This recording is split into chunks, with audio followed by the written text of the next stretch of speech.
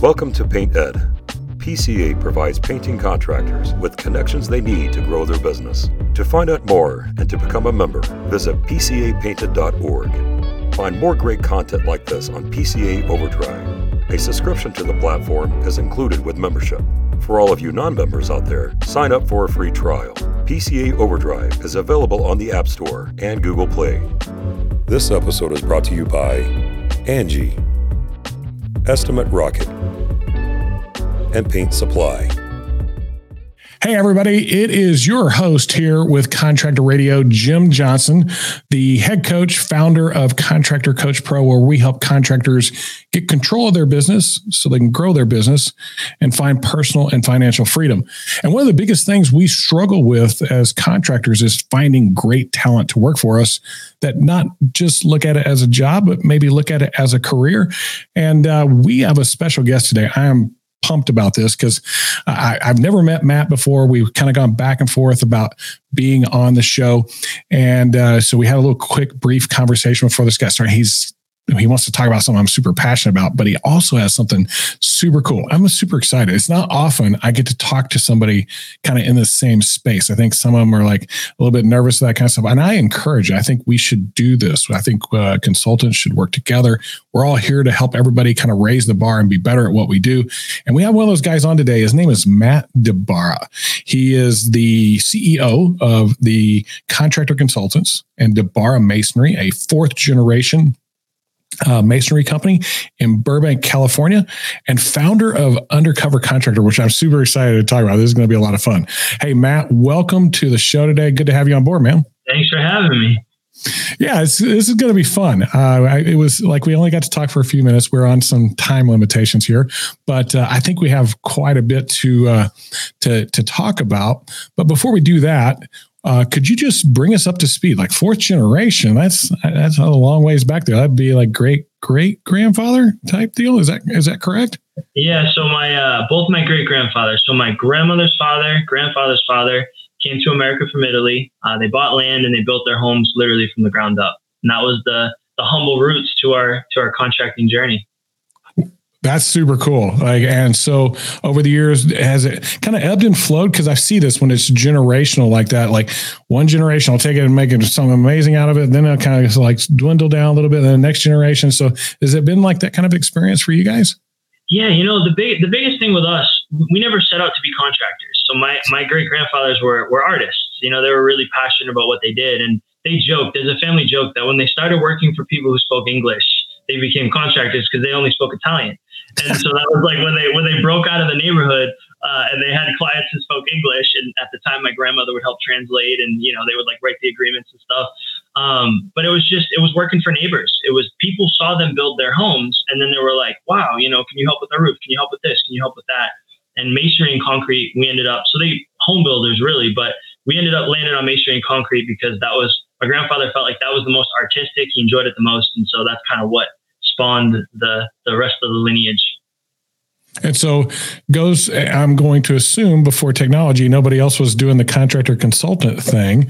But now with some technology and a little bit more openness, maybe in our industry where contractors are more willing to talk to each other than they were even like 10 years ago. Everybody like kept everything close to the vest, right? They wouldn't share anything like, hey, I'm going to kick the snot out of you type of feel to it. Nowadays, it seems a little bit more where we're able to network.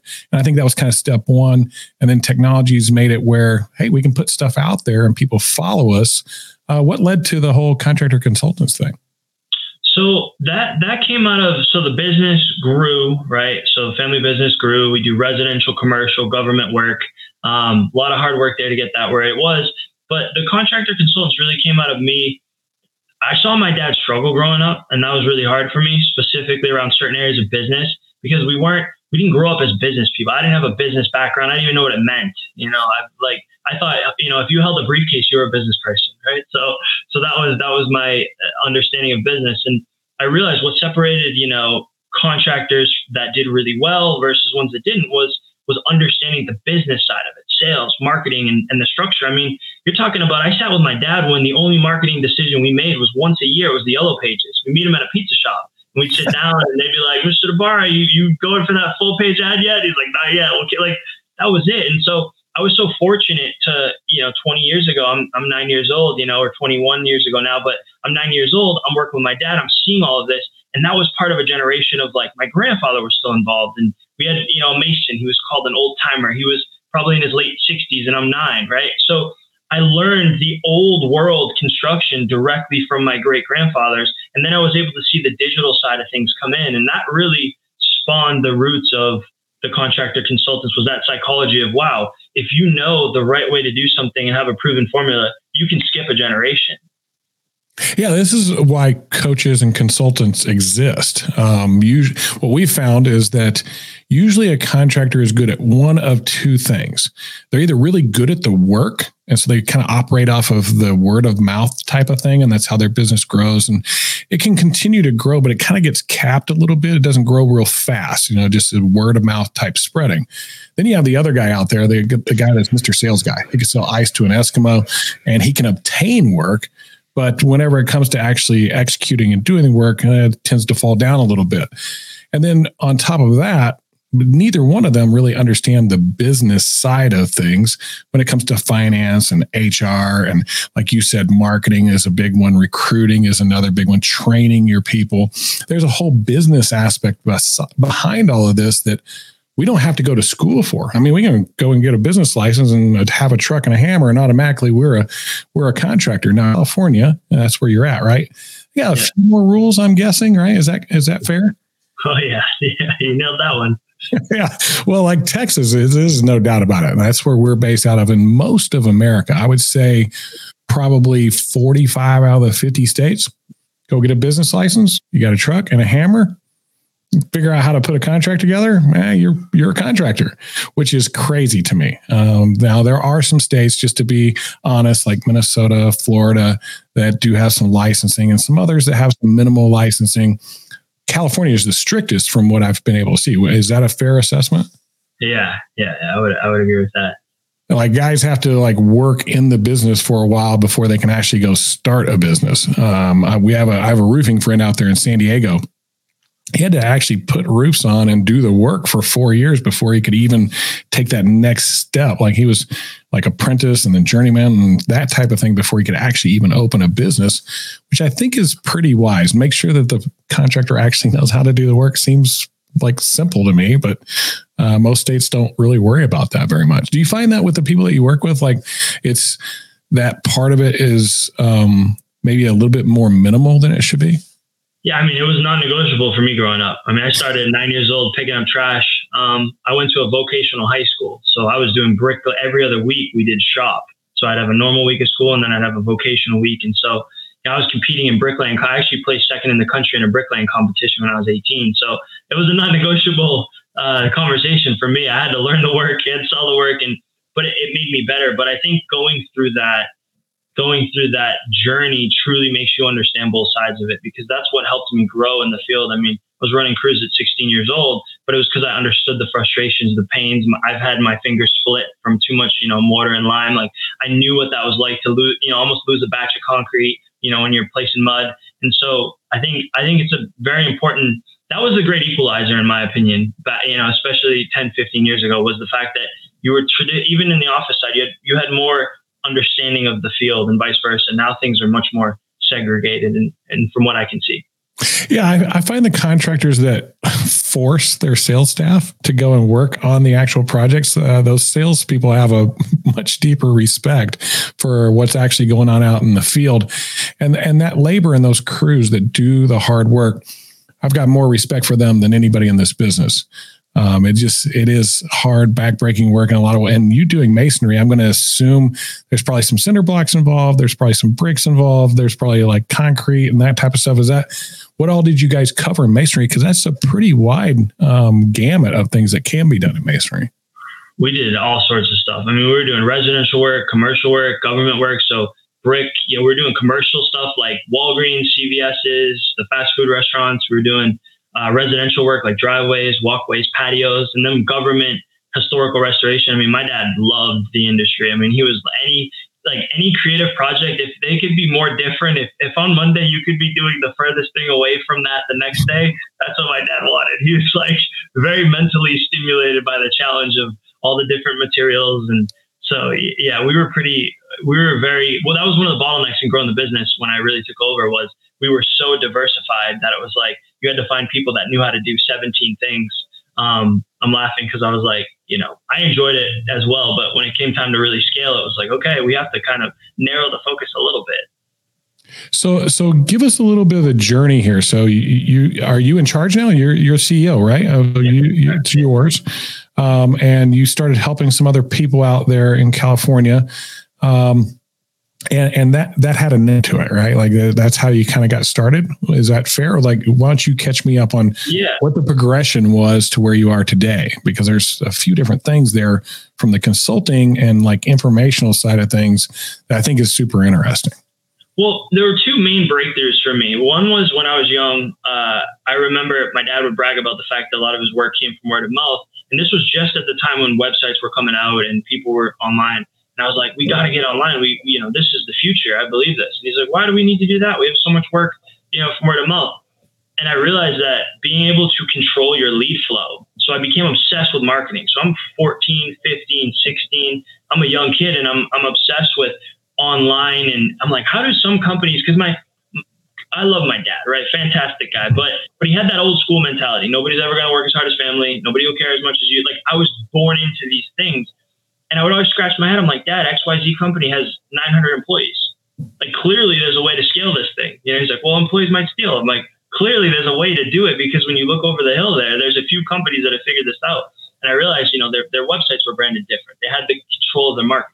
So that was the first big trip in my journey, was studying that and figuring that out. And when I did, the business grew exponentially and we prospered, fantastic growth. But right around 2018, I hit what I thought was the pinnacle of family business success. At the time I was doing a veterans cemetery, prevailing wage. We had 8,000 pieces of stone. I had a couple really big commercial projects, and I was doing 3 celebrity homes. People that I watched on TV and looked up to. I was doing like custom, really nice work on their homes. And I felt like this is what my great grandfathers came on the boat for, like this moment. And I wasn't paying attention to a hiring issue we had in the company. And my team kept saying, hey, Matt, like we're posting online, but we're not getting anybody. What do you mean? Whenever we post, we just bump it up $1. Like we know how to get people. And they kept saying that. And finally they brought me in a room and they were like, hey, Matt, like so-and-so's late. And I was like, well, they're a foreman. I know, but it's the third time, read the handbook. We got to let them go, right? Whatever the policy was. And they're like, well, let me show you what the cost of that's going to be. So they pulled up a whiteboard and I had names. So they had names of all the clients with dollar values next to it of how much they were canceling, what the contract value was that they were canceling because we couldn't start. And then all the jobs that were cost overruns.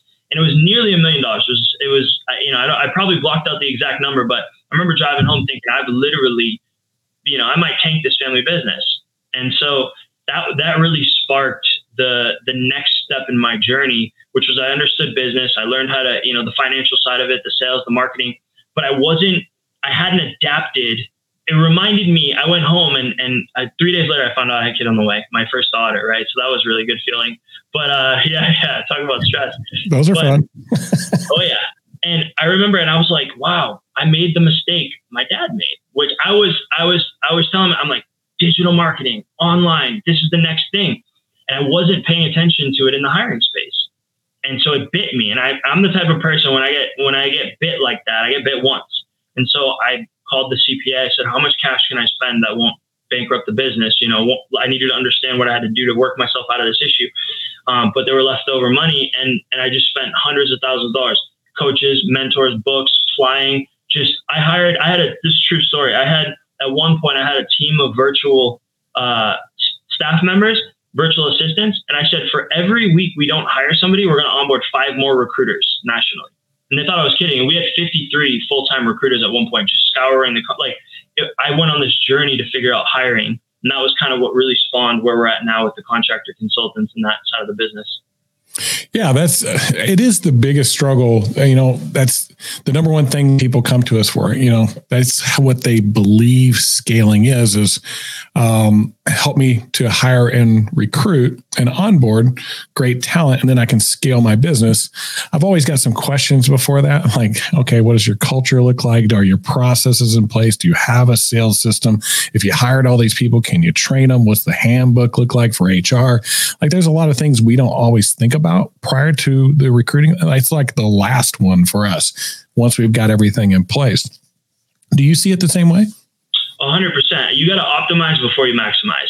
Simplest way to put it. So, we want to look at, it was funny because we were building out, I had a methodology that was working. It worked for me. I ended up hiring 17 people, reorged the company, and had a waiting list of people very quickly. It was like a light switch. So that was interesting. And then I helped other contractors do the same thing. And that's what spawned us putting it in the course. And then, of course, we partnered with ZipRecruiter and Indeed. But, I think that was one of the biggest pieces was looking at the company and it's like some active tips, right? I used to hire for unicorns. So I used to believe that you needed somebody, for example, like estimators. I used to believe, I'm like, if they can't estimate tile, brick, block, stone, concrete, structural work, foundations, forget it. You won't work here. I had to change that based on the marketplace. So, we have this whole process that we built, which is what you're talking about, auditing your culture. We have a thing called an honest employee audit. It's a technology that you can send out to get honest feedback, auditing those processes that you mentioned, looking at culture. I mean, it works. When we finally figured it out, it's like baking a cake. And if you have one thing off, you could do every single thing right. But if you forget to spray the pan, you're done. And that's why so many contractors struggle, is because you have to have every single element in place and work in synchrony like a beautiful orchestra. Well, it sounds to me like you went, okay, things are a bit of a mess right now. I'm going to go and find the resources that exist out there to help me, whether that would be a mentor, a coach, a consultant. And from that research, you started to grab the pieces that worked for you in the areas that you were struggling, which marketing wasn't one of them. Did you apply any of your marketing savvy to the recruiting side of things? Yeah, specifically on the find section. So we when I went back and I was hiring people, I realized there was no one way to hire, right? So I was speaking in a panel at RoofCon, and it was a hiring and retention panel. And so there was one person that was very much tech, right? And so they're saying, look, the way to hire is, there's online postings and keyword optimization and all these things. And then you had another guy, really, and these are both smart people, by the way. And the other guy was like, no, you got to shake hands. You got to meet people. You got to kiss babies. That's work. And in my head, I'm like, you got to do all of them. I think we have 37 different ways to find people in the course. And so the marketing side really helped. One of the best strategies, and I'll give one away to listeners now, came from that marketing savvy. I knew that gainfully employed, foremen, working hands-on foremen in the field, typically have a company truck and they go to suppliers. And so I approached my suppliers and I was like, hey, I want to advertise that I'm hiring. And I went to all of them. They're like, we can't do that. That's favoritism. And so I got upset and frustrated. So I'm leaving. And there was a store across the street that had somebody spinning a sign it was a mattress store and they were going out of business. And so it was like, close on, he's spinning the sign. So I pulled over and I said, hey, what are you doing? I think it was Saturday, tomorrow. And he's like, I'm not working. I said, great, I'm going to have a sign for you. You want to go across the street and spin it? And he said, yeah. So I literally hired the sign spinner. I gave him the sign that said hiring, foreman, top pay, and the rates, one English, one Spanish, flipping one side and then the other. That's that marketing that you're talking about. And we ended up getting calls like crazy. That's a pretty awesome idea. Yeah. I've followed the same track as you multiple times whenever I'm looking for, whether it be crews or even salespeople. Those guys in our world end up having to go to the supply house every once in a while, crew foreman. And I use the same tactic, okay, all my suppliers know who these guys are. Who can I tap into there? And that's a great way to start. But man, you kind of you did what we call guerrilla marketing or all-star marketing to that, where you went, all right, they said no, what's the other way to do this? And you probably got some pretty good attention. That's a good little golden nugget there for everybody. Now I'm going to go to all the supply houses. There are going to be some dudes spinning a sign outside saying we're hiring. That's great. Yeah. The better version of that, I just want them to take the full process. So we did that, and that did well with some suppliers, and some got upset. So we actually figured out a better way. And if you go to your supplier and you offer to sponsor coffee and donuts every morning and put a booth there, you'll get 100% of the suppliers to say yes. And you can put on that table a recruiting card that has your information there. And so we found that that's the more scalable way. I mean, you can do the sign thing if you're real aggressive. You can do that. I mean, we did it, but we found that, some people got upset. And so this was early on before we made the course. And so that coffee booth and donut idea, it works because, they grab coffee and donuts while they're waiting to get loaded up. They go, oh, it's this card. It's the same concept, but it's just much more fluid. You get that better relationship. Now, those are fun things to talk about. Like one of the ones, whenever I was looking for sales guys, we did a lot of door knocking, and not just storm work. Like we did door knocking retail too. I would go and find like the Kirby vacuum place, the ADT, security place, like wherever their offices were. And I'd go there on Mondays because I figure that's the day they were going to have their sales meeting. Sure enough, parking lot's full. As soon as that parking lot emptied out, I'd be looking for the nicest vehicle they got. I follow that guy. I follow him to wherever he's at, and he'd hop out and be in his neighborhood knocking. And I go up and say, "Hey man, what are you doing?" He's like, "Hey, I'm working for Kirby or ADT, whoever it was." I say, "Hey, I'm sure you're not interested, but maybe if there's anybody at work that doesn't really like working there or selling vacuums or whatever they do, and they want to make more money, could you hand them my cards? And we're hiring. We do this roofing thing." And it was funny. Well, tell me more about that, is what I would usually get. And so, we've done that in that situation. Car lots, like going and finding used car sales guys. It's pretty brutal, but hey, I'm here to compete and win. That's a really good idea, man. I like that one. Now, I'm going to assume like there's some one-off things like that, but is there anything that's more process-oriented when it comes to the digital side of things that you guys do? In terms of recruiting, like going down the recruiting show, because I think I'm going to save the best for last. I can't wait to talk about this undercover contractor thing. But when it comes to the actual recruiting thing, is there a process side to the digital aspect? Because you talk about ZipRecruiter and Indeed a lot. Well, what does that look like? So on the digital front, the biggest thing, almost think of it like your website, right?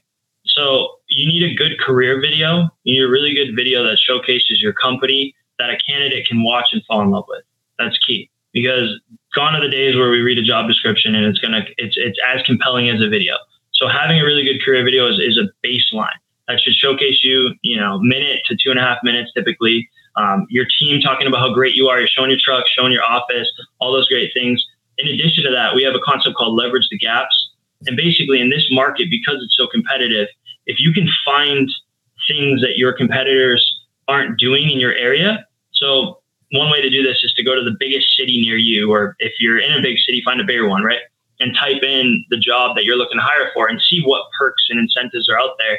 We can give you some examples, like 4 10-hour days works great if you can do it, right? Fridays off, or, guaranteed local work, no commute bigger than, 30, 45 minutes, or paid commute or per diem. There's all these things you can do. We had a demolition contractor and he did professional massages once a week, right? So when you find these things that you can put in the job description and you pair that with a career video, then you're using digital to amplify that tested messaging. But you have something to garner excitement, because it's not so much getting the click online that's the hardest part per se. It's capturing the attention of the person reading it and having them go, "Wow, I think I want to work here." And those two elements help a lot. A man after my own heart that understands that recruiting is marketing. That's what it is. You're marketing your company, your culture, what you do, the benefits of it in a way that isn't some dry job description type situation. It's like how you affect people's lives and how working there has affected your life and your family. And it is a thing that you've got to do to get people to raise their hand and go, "You know what? That actually looks pretty cool. I'm kind of interested." And that's what marketing is, just getting somebody to raise their hand. Then on the hiring side of things, that's the sales part. That's where you're going to go close the deal and why it's great to work for you. Do you see it the same way? 100%. Absolutely. I mean, the marketing, that's why that foundation I mentioned earlier of the marketing really ended up being such a big part of what made this system so robust, was because it was really a front end. It was a pipeline problem in the beginning. It was, can I put enough strategies? Because you couldn't, it was like going to a well and that well was dry. It was like Craigslist and Indeed. I knew in 2018, if I posted on there, I offered a few dollars an hour more, I could always bring 5 to 7 people like that. But when everyone's going to the same well and everyone's doing the same thing, now you have to strategize and get much more advanced, which is like, the difference of websites. And then when everyone had a website online, now you needed SEO. You need videos on your website. You need all these things to stand out, to stand above the competition. That's where we're at with hiring right now. The harder it is to do a thing, the better it is for those that are willing to make the investment. It's just that simple. It tends to be like the more barriers you put in the way of actually accomplishing something, the ones that are disciplined and consistent and put in the effort and time to gain the knowledge and do the work tend to have the best results in the end. And kind of the others fall by the wayside, especially if they don't take it as serious. Like that hiring thing, they should take just as serious as selling the next job. Do you agree? Oh, 100%. I mean, I think I say that I was a recovering sales junkie. I was obsessed with sales. I was obsessed with like the big deal, the $1 million contract, the this, the that. And I lost sight. I mean, the real growth is in my team. It's like for me and for most companies, that's the journey. You figure out the marketing in some capacity, you start selling work. I mean, you're always worried one way or the other, but I believe that at the end of the day, it always stems. I mean, there's processes and things that are intricate or fall underneath what we consider to be the hiring retention umbrella. That's how I view it, right? So there's all these things that you mentioned earlier, but at the end of the day, I challenge contractors. I always say, I'm like, do you have they're like, no, sales is most important. I'm like, yeah, but the minute you land a big contract, let's take the biggest deal you ever made. I'll give you the contract right now. You sign it, you're excited. What's the next thought? Do I have the personnel to do it? Can I get this done? How do I get this done? So it always stems back to that team. And there's so many touch points. Like, you think of a lead, it's like a lead to a job. There's 7 or 8 touch points in that sequence. So you've got your team is so important, but I don't think in construction we talk enough about this. We say it's a problem, but solution oriented. I was laughing because I can remember whenever I like my biggest job up until that day had been about $100,000 was the biggest job I sold. And I sold a $2 million project. I went, hey man, that's going to take me months to get done. That's not going to be acceptable to I better find some new crews. And then it became that aspect of what I needed to do. And I kind of learned the hard way. It sounds like you did too. Like, man, we could market and sell and get all the business in the world. But if we didn't have the processes to support it and the team to install it, we were going to really struggle. I have a question for you because we get this one all the time. Do you believe that today's up and coming workers are lazy and not willing to work and just there's not enough of them? You hear all the negative stuff, right? They're millennials. They don't really want to work. Do you see that there's a labor shortage or maybe you see it different? Well, there's definitely a labor shortage. I mean, the stats right now, American Society of General Contractors, 80% of contractors are struggling to find work. That's their stat. There's 2 million unfilled middle skilled jobs in America, right now, middle skilled. So there's 2 scary lines, and one's going up, which is the number of people retiring and leaving construction. And there's another line that's even scarier, which is the number of people entering construction. It's going down. So we do have this problem. I tend to, if I get to choose between the glass being half full or half empty, I'm going to choose half full. I know that there might be data to support either argument, but I think at the end of the day, if you can convince yourself, right, we're always selling, but if you can convince yourself that the millennials are out there and they will work hard, then the next question is, well, how would I find them? And typically you don't get to that next question if you don't believe the first part of it, which is that they're out there and they want to do this. And we hire, millennials. Yeah. So it was driving me crazy too, because I see that same thing you see. The older, experience, they know the job, know the work. Those guys are starting to retire and move out of it and moving out at a higher clip than people coming in. And up until 2 years ago, it was divergent in both directions. In other words, more people retiring and moving out, and less people interested and not even looking for the jobs and looking for other opportunities.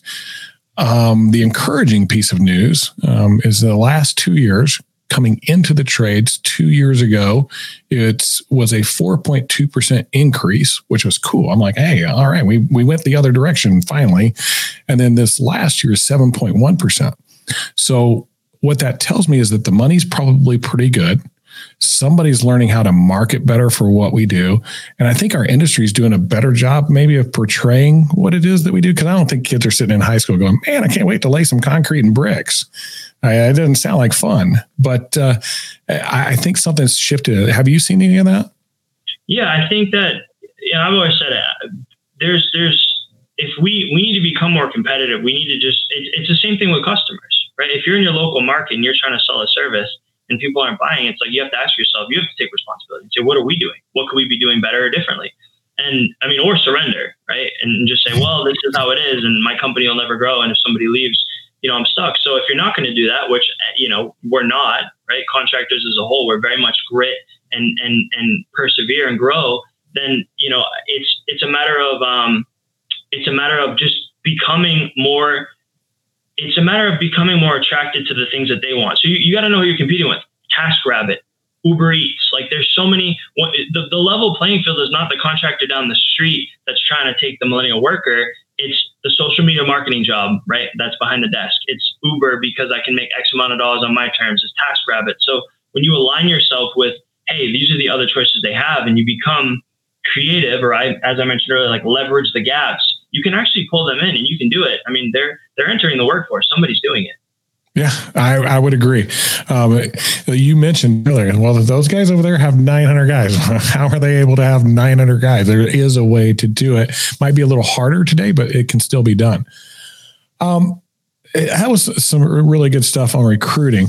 Now, where at in the equation did this whole undercover contractor thing come into play? Like, that was super interesting to me. Yeah, so that happened before, year-wise, I don't remember exactly. I think around 2017, 2016 was when it started. It was just a natural progression. So I ended up helping a lot of my clients with construction issues. My contractor left. There's a problem with something. There's a defect. They laid 3,000 square feet of tile and now they're coming up. It's a month old. Like, what do I do? Just crazy stuff. I mean, and so my biggest struggle was because my brand was so out there. I was like, look, I don't want people knowing who I am. So it was like, they kind of joked, it became a coined term. It was like, well, you're kind of like the undercover contractor, because I would go to these meetings and I would be like the friend, the neighbor, the nephew. And I would just listen. And then when I was done, I'd be like, hey, check your inbox. I'll send you an email. You forward it to them. This will be resolved in a week. And they would do it. So it's not your face isn't all over your business out there. The name is, but your face isn't. Yeah, correct. Yeah, I was wondering, like, did you dress up? Like, well, I had to. Some of them I did. I did one where I had to pretend like I was like I had a baseball bat, and I was like, I was looking for baseballs in her shed. This woman, she had 20,000 square feet of painting on her house, and they were using the wrong paint. She was convinced. Client of ours. Really, really nice person. And she's like, Matt, can you check? I'm like, I can't go there and just audit what these guys are doing. And what they were taking the paint with them, so they didn't leave it at night. So I had no way of, and she couldn't zoom in enough on the security cameras. I tried everything not to have to do this. I'm like, you have security cameras, let's zoom in. Didn't work. I'm like, they leave it there. She's like, no, they take all the paint with them every day. I'm like, that's a little odd. They don't want to leave anything behind.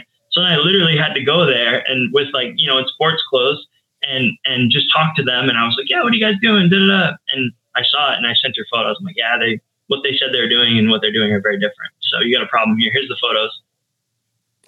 Man, that sounds like fun. And like, I think there's some opportunity for me here in Texas, especially with contractor licensing. So you're doing this. How did you get into it? They just call you and say, hey, I've got this other contractor working on my property. Did they always do something different than you, or were they doing the same thing as you? It was all different. So I ended up, it just grew through network. So it was like, I did work, I do work for structural engineers, their homes. I do work, all the pickier clients that typical contractors like. I never work for lawyers. I don't work for engineers. We do all that. So I have no issue with that. I have a great team. I'm fully confident in what we do. So I started working with these litigation lawyers at their homes, and they just loved how knowledgeable we were. I helped some really big issues. I resolved them very easily without going to court. We documented things in a technical way where you couldn't argue it, right? It was the technical expertise they needed to be able to say, industry standard is this, you use this, this is why this is happening. And there you are. And so it just grew through network. And then it just kind of became like, anytime people had issues, which seemed to be all the time, they would call me. I'd get a text at 9:00. Hey, my roof's leaking and this person said it's not my fault. And I got, $250,000 insurance claim. What do I do?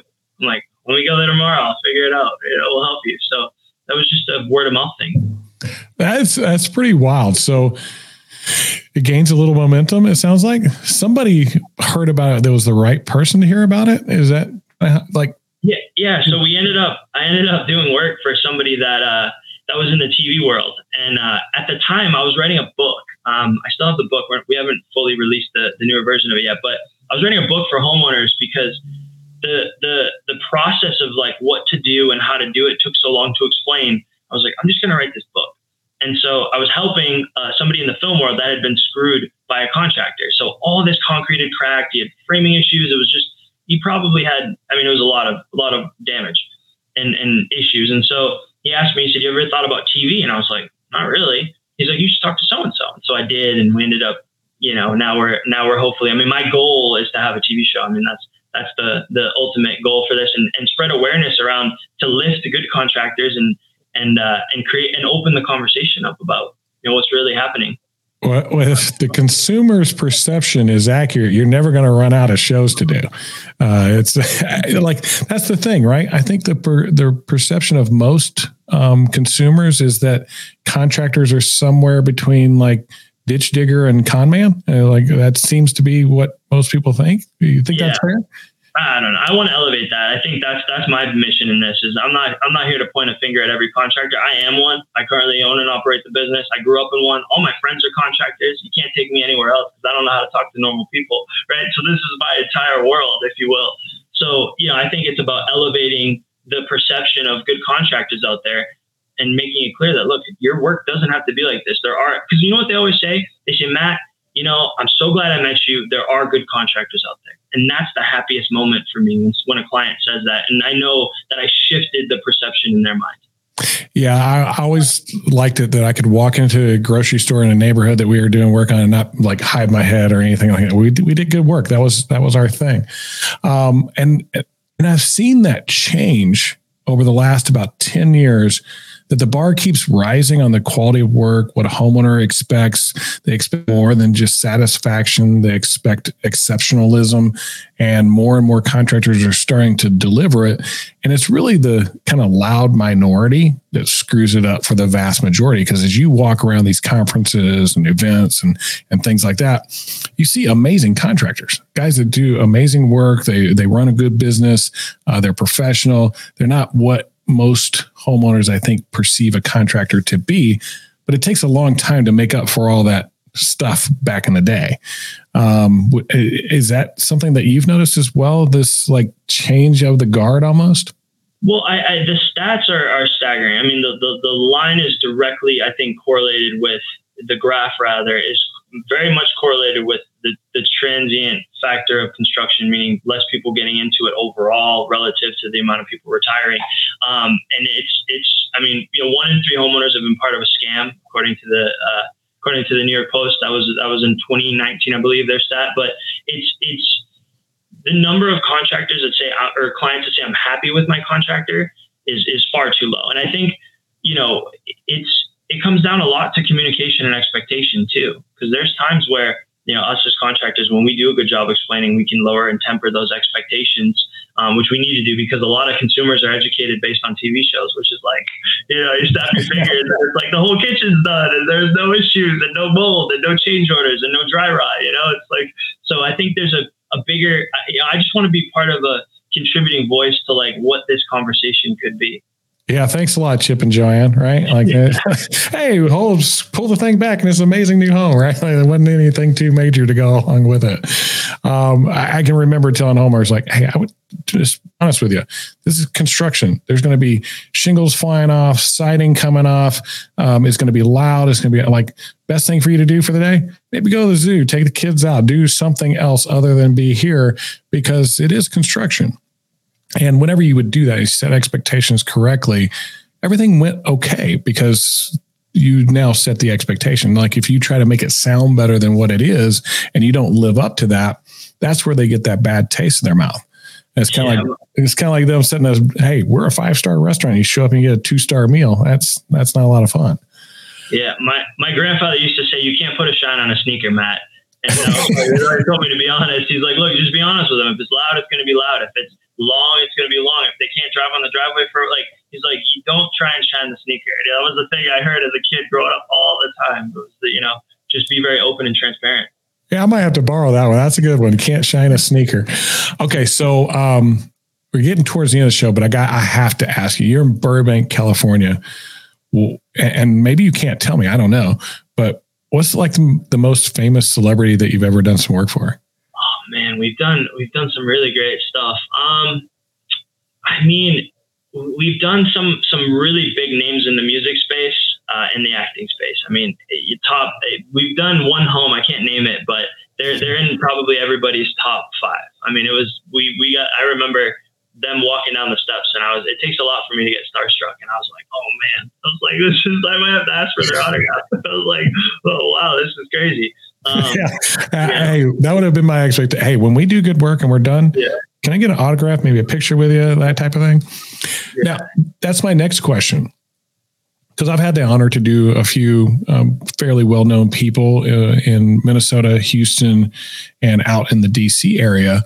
And I actually spoke with them and said, hey, would it be okay if I used you in my marketing to help build my business? Well, I'll pay you. I'm not going to just ask you for free, but is that something that we could actually do? And a couple actually said yes. And one of them actually became like almost a spokesperson for us. And he said, it's for free. You did such an amazing job. Have you had any of those type of opportunities come up? I have. I mean, my brand, and this was unintentional, but along with the undercover, one of the things about me and what we did that was so good was that I was very much like, I was kind of their best kept secret, and that works for me. So I didn't, I wasn't the person to put them on the website. And there's no right or wrong, but I'm also in the land of the stars, right? Hollywood, LA. So that's a big thing out here. And so the fact that I was different, right? Marketing strategy, right? Differentiate yourself. I was the one who did the really great work and was like, great. And I found that I got invited to the barbecue.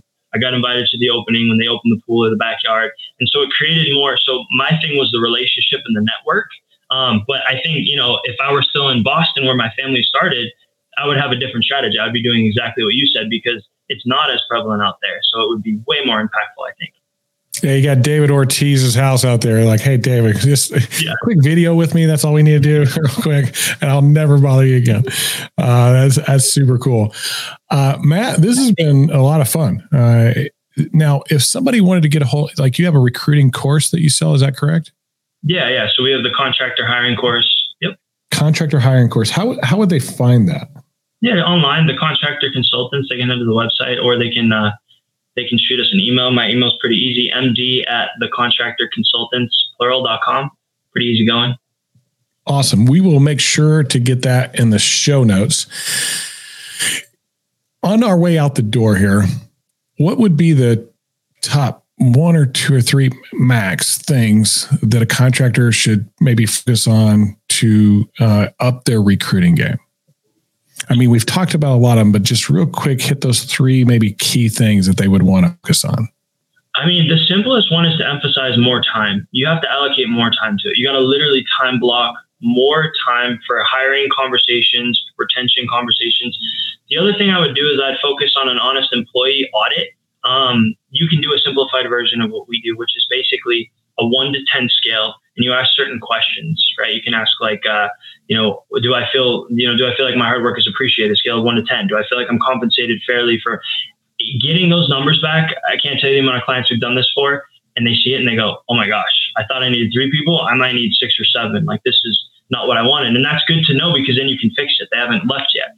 And then I would say, really focusing on focusing on different ways to build your candidate pipeline. If the simplest question I would ask is, if I had to hire, depends on the size of your company, right? But 1, 3, or 10 people, and that thought stressed me out, well, then you're like I was in 2018, and you have to build that pipeline and address that problem, because putting it to the back of your mind was what I did, and that's what bit me.